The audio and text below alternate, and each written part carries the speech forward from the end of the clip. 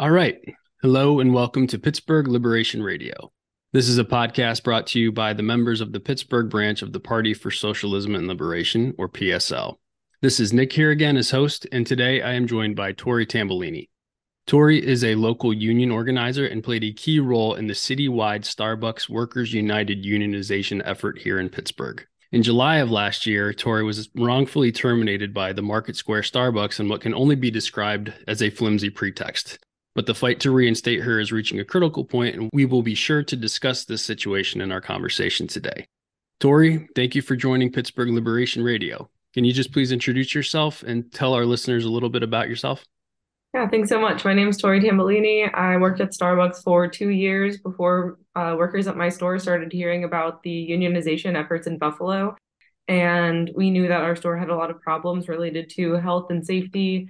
And we knew that that was a time that was an opportunity for us to have our voices heard. And we knew exactly what we had to do and that it was in our best interest to join the movement. Yeah, absolutely. And that's something that I think we definitely want to talk about today is just that this isn't just a local thing with Starbucks. This is national. And I think we should talk about what the state of that looks like.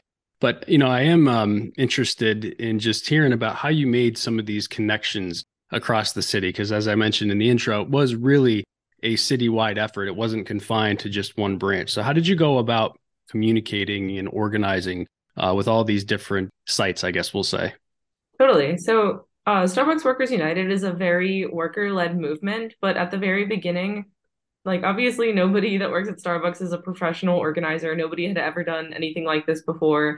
So at the very start, it was us being kind of trained by staff. So the way that my store got in contact, and I think the Bloomfield store got in contact with Workers United, is that union staff member literally walked into our stores and said, "Hey, what do you guys think about the union?"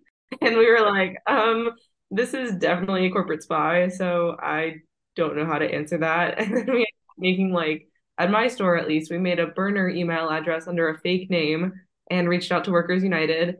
And it turned out that the Bloomfield store, the Amos Hall store, and the Craig Street store were also doing this at the same time. So from there, each store individually started having weekly meetings with a union staff organizer.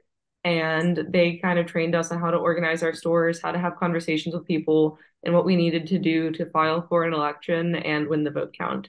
And then once they trained us on how to organize our own stores, we started doing the same for other partners throughout the city. So I helped organize the baristas at the Peters Township store. Jake helped organize the baristas at the Liberty and Balm store and the East Side store. So it was kind of like we were like the few original stores were trained by staff, and then we went on to train the other baristas as well. So I think the first time I met most of the other baristas was at a rally outside of the Bloomfield store with some like local politicians and labor allies. And that's how we first got in touch. And now most of the people from the Bloomfield store are like my best friends. Oh, that's really cool that you were able to make those connections. And, I'm sure there's a lot of common ground as you get into these conversations. So can you talk a little bit about like what are the kind of the common motivating forces for everybody that you met in terms of unionization? Totally. I think I've talked to like hundreds of Starbucks stores across the country, and most stores have generally the same issues. So a lot of times, the big one is the labor cuts. Like a lot of times when the holidays are around and it's pumpkin spice season, we have plenty of staffing during those times. But as soon as it's not pumpkin spice season anymore, business starts to die down a little bit, and people's hours are getting cut from like maybe 40 hours to like 20, 15 hours. And the thing about Starbucks is that they go and they brag about how they're such a progressive company and they're leading the industry with the benefits that they offer. But what they won't tell you is that to qualify for those benefits, you have to work at least 20 hours a week. So if your manager decides like tomorrow that they don't like you, they can cut your hours down to 10 hours a week, and you lose your benefits, you lose everything. You lose your Arizona State tuition benefits if you use that. Gender affirming care is on the line for a lot of people as well. So hour cuts are a big one, and we see it happen every single year. So there's that, and there's also just general wages. Nobody at Starbucks makes enough money to deal with the things we deal with on a daily basis. And a lot of times we just see people getting straight up disrespected by their store managers or by like management in general. We've seen a lot of instances of microaggressions and discrimination throughout this company. and we're trying to hold Starbucks accountable. None of us are doing this because we hate Starbucks and we want to see them fail. We're doing this because we love this company and we want it to see the best. We want to see it be the best that it can be. Like they talk about being a progressive company and standing with the LGBTQ community and standing with their non-white workers, but we want to actually hold them accountable to that when they're not currently being held accountable right now. So I think that's a really common issue. Yeah, absolutely. And I think as workers, just to your point, we shouldn't apologize for asking for a decent living, a decent Absolutely. wage, benefits, because there is a calculation that goes on there in terms of, well, this person is really on, the edge. And, if we don't have to give them benefits, that saves our bottom line. People have to understand that this is a calculation that's going on inside the heads of the people that run these businesses. And it's a matter of dollars and cents. And we just need these mechanisms to help protect us against those kind of considerations because, it's always, we say here, we need to put people over profit, not the reverse, right? And unions are a great way Exactly. to help that. Totally. And Starbucks, ironically, calls their employees partners, like implying that we're like partners in the company just because they give us each like a singular stock of Starbucks for every year that you work at the company. And that's how they justify calling us partners. And they have that whole corporate-y, like, we're a family here type of vibe. But when it comes down to it, everyone's just a number at this company. And I think that like the past few years made us realize that more than ever. Like when they took the COVID related benefits away from us in like October of 2020, and none of us were ready for that. Everyone that I know that worked at Starbucks during that time was still struggling and still needed those benefits. So whenever we saw them being taken away from us, we were like, whoa, this company doesn't care about us. This is crazy. And we also have all these other issues. I think that's what really sparked the movement. Yeah. And just to continue in that vein a little bit, Howard Schultz, I think he was the former CEO now, right? Yes. I don't know what that status has to do with the current state of the national unionization effort, but you saw kind of the mask slip off if you were paying attention at all when he was speaking to Congress, et cetera, et cetera. So can you speak to his role a little bit in all this as the CEO? He actually came back to be CEO. It seemed like really coincident with this rising tide of unionization. Totally. Howard Schultz, like now having been in the same room as him during that Senate hearing, is just one of the like slimiest billionaires I've ever met. Like in my entire life. He didn't even look like a real person. He looked like a wax figure or something. It was wild. But yeah, Howard Schultz claims to be the founder of this company. He actually wasn't the founder of this company. It's a common like misconception about him, or at least something that I think he likes to imply to people. He didn't actually found the company. He bought it from some people in Seattle who wanted it to be like a small local chain. They never wanted it to be like a fast food giant billion-dollar corporation. But he claims to have all these visions for how he's going to take care of his partners and all the great things he's going to do. And he talked a lot about that in the Senate hearing. And he talks a lot about wanting to make Starbucks the kind of company that his dad would have been proud to work for. And we all think that that's really ironic because a lot of us do have families that we're taking care of and are really struggling to take care of based on the wages and the benefits that he's offering. I know that he was really, really offended when senators during the hearing called him a billionaire. He started talking about how like nobody gave me my $1 billion. I earned it. And we were all sitting in the room. I think there were audible laughs during that part of the hearing. Like, obviously, you didn't earn your $1 billion. You stole it from the partners at your stores.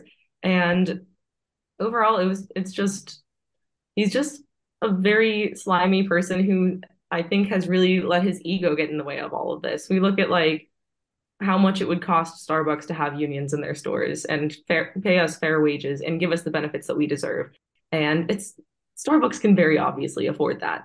But I don't even think it's about the money or the cost, the monetary cost to Starbucks. It's about Schultz's ego. He has this vision, and unions aren't in that vision, according to him. And I think that the new CEO that has replaced him is really just like a puppet for him. Like you listen to him talk, and you can tell that they have like the same script writer too.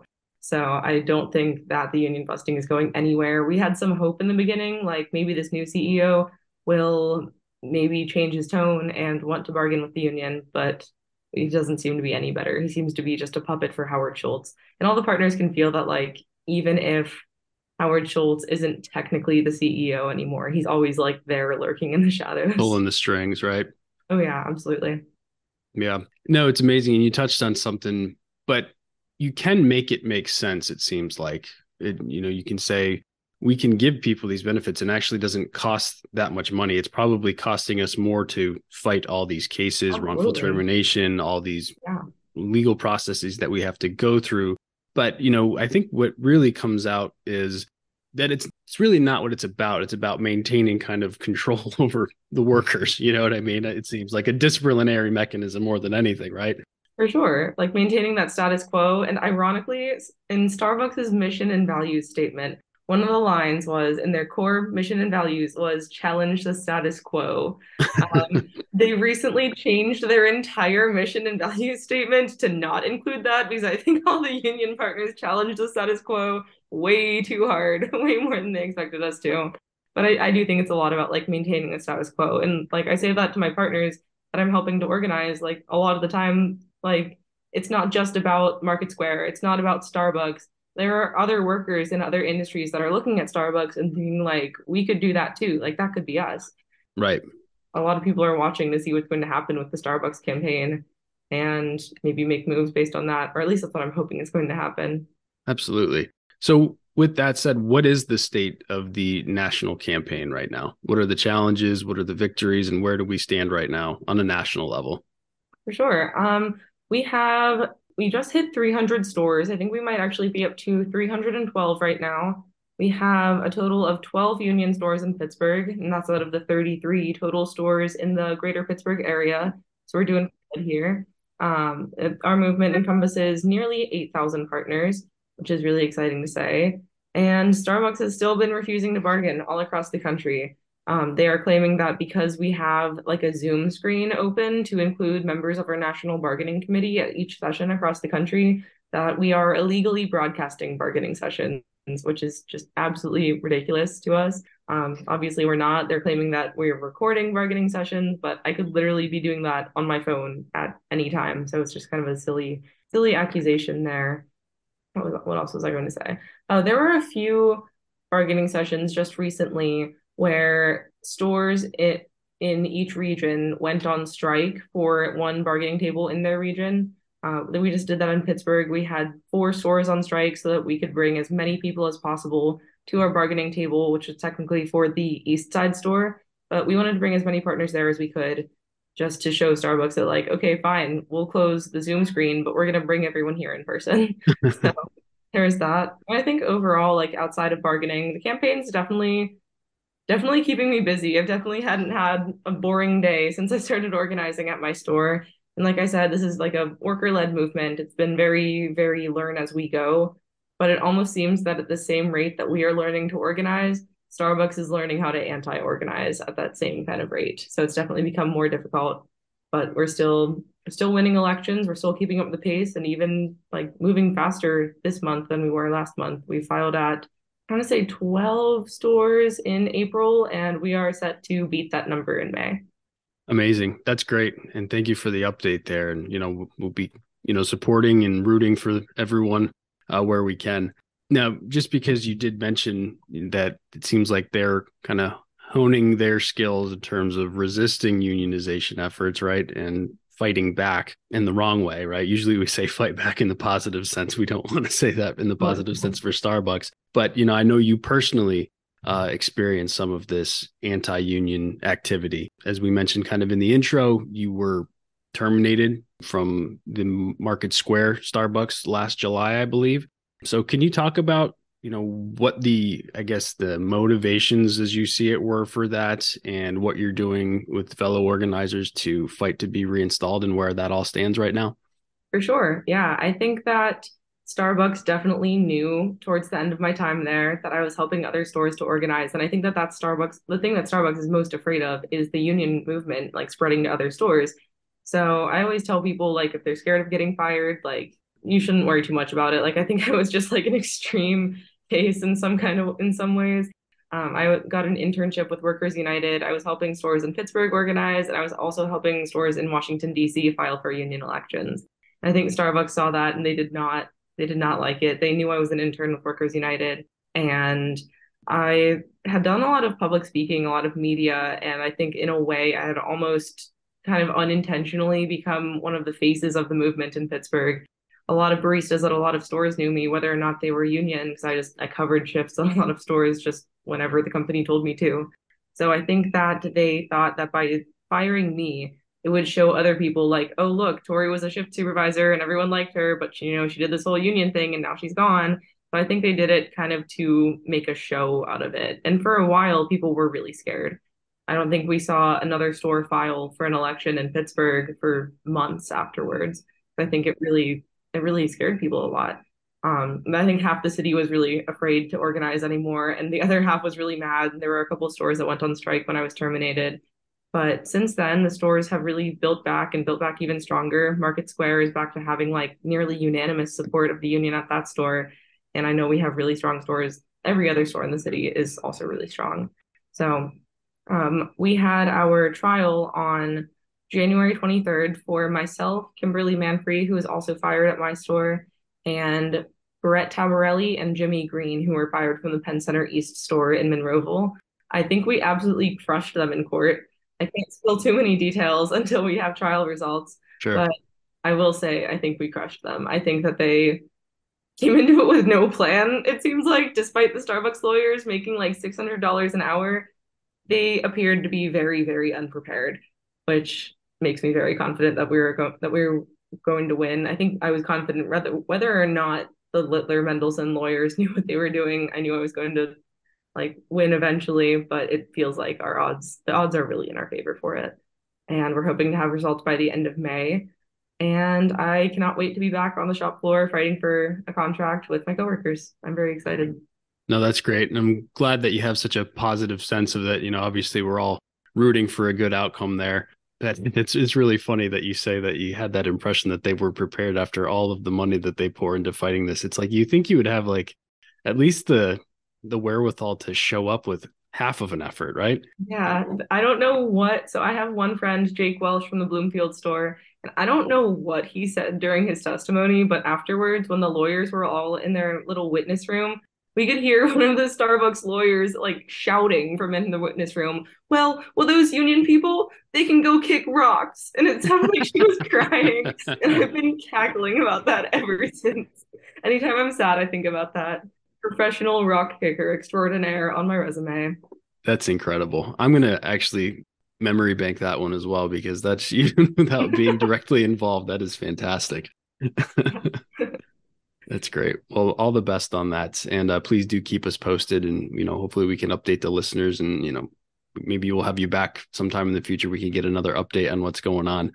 But, I do want to talk a little bit more just about the unionization fight broadly. You already mentioned it. It's not just confined to Starbucks. There's Amazon, right? There's other coffee shops in Pittsburgh, unionization fights going on right now. A couple of our comrades in the PSL, Kit and Nico, among others, fought to organize La Prima. And I asked those comrades, I had them on a couple months ago to talk about we had a similar conversation to what we're doing right now. And I asked them the same question, so I wanted to get your take on it. But how do you see your particular struggle in relation to the bubblings of this rising tide of labor across the country? Yeah, I think the reason why this fight like feels so important to me is because so many of us that are like in my age group, like mid 20s and even older than that, and even younger than that. I think most people in America actually have spent their entire lives watching politicians on TV make like a lot of empty promises and nothing ever gets done. And I think that people ask me a lot, like, what makes the younger generation so willing to join unions? And I think it's that we've realized that no one's coming to save us. Like, if we want to have a $15 minimum wage or a $20 minimum wage, like, politicians aren't going to vote that in. We have to kind of do it ourselves. And we have to be fighting this fight for ourselves and for the other workers at coffee shops and other food service industry places. And I think it's just that, like, we realized that the only thing left to do is stand up for ourselves and each other because nobody else is like going to do it for us a lot of the times. So I think that's really important and what motivates a lot of people in the Starbucks Workers United movement. Yeah, no, I mean, I think that's right. I think it's just kind of like the material conditions, this realization that neither one of these parties are really seem like they're going to help us at all, going to help the working class at all. And so I think that is why you see all of these efforts kind of rising up as people realize that, hey, we have to help ourselves. And it's funny that you framed it that way, because I just, as a little personal anecdote, I have an aunt that I'm very fond of. And we were talking about politicians, Democratic politicians. And she asked me about this person, that person. And I was like, they don't really excite me. And she was at one point, she was like, well, what does excite you? I was like, workers organizing, basically, Yeah, like unionizing, joining parties, getting together and fighting. Like, I'm not going to get excited about any one politician at this point in time. So it's just funny that you framed it that way because I just had totally. this conversation 2 weekends ago. Yeah. So, obviously you've got some significant experience at this point, and you really had to learn on the go. You and, the rest of the folks around here had to learn on the fly. So, what are some lessons learned that you think you could impart to a listener who may be working on or considering starting their own unionization effort? That's a good question. I think something that I didn't really anticipate whenever I first started is how much of like a union community there is in Pittsburgh. Like Pittsburgh is like the best place to be organizing. I feel like immediately after starting, I really just felt the solidarity within the entire labor movement, and it was something that came as a surprise to me, I guess, just because I didn't really know anything about unions before I started. And the other thing is just like organize with confidence because if you are confident when you're having conversations with your coworkers, it's going to inspire them to be confident as well. Whereas if you go into a conversation kind of nervous, it's going to make them a little bit nervous. So that's one big lesson that I've learned. Yeah, having organizing committees that are representative of all workers, like having diversity within their organizing committees so that everybody feels heard.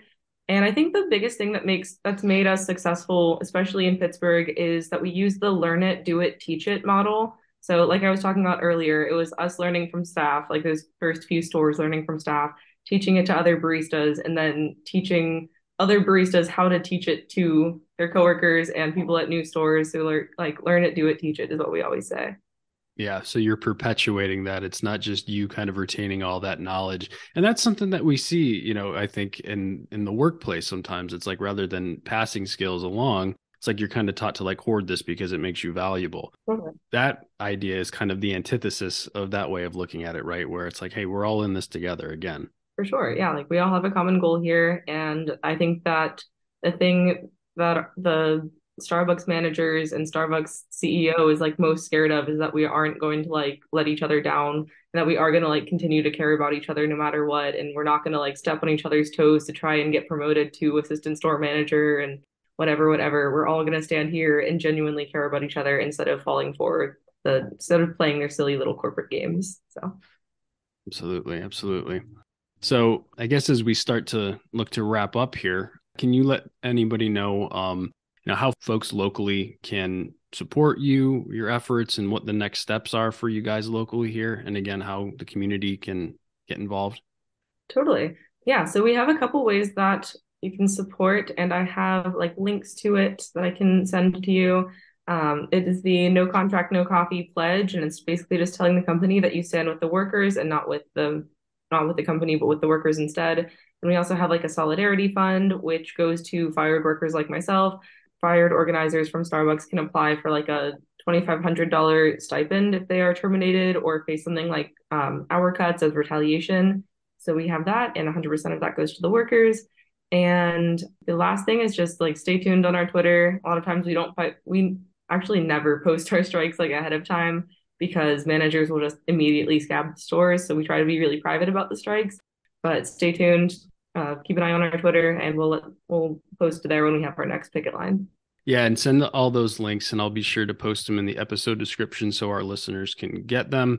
Just for my part, if you do see something or you stumble upon a strike, don't cross the picket line. Support the workers. Yeah, I don't care how bad you need your venti iced caramel macchiato. We need a living wage. Yeah, there's other places you can get coffee as well.